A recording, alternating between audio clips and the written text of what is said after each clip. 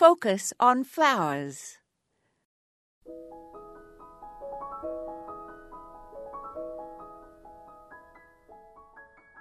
I read recently that there is a new craze in gardening, and that it is called intermingling plants.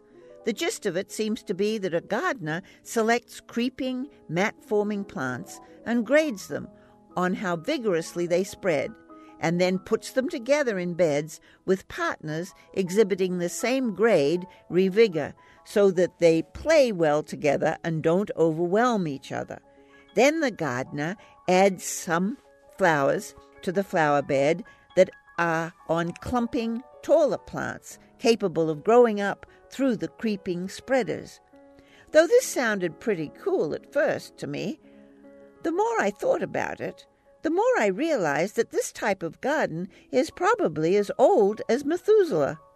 I believe that it is what happens naturally in most mature gardens. The plants grow together and form colonies, and some gardens turn out pretty well and others not so well, depending on which plants win the growing game.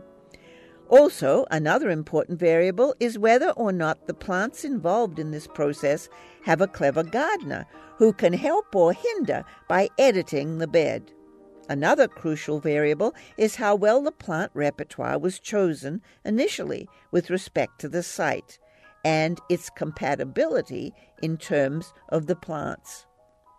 If sun lovers are planted, for example, with shade lovers in a sunny bed, I think we can all guess which plants will win and take over the real estate. This is Moya Andrews, and today we focused on intermingling plants.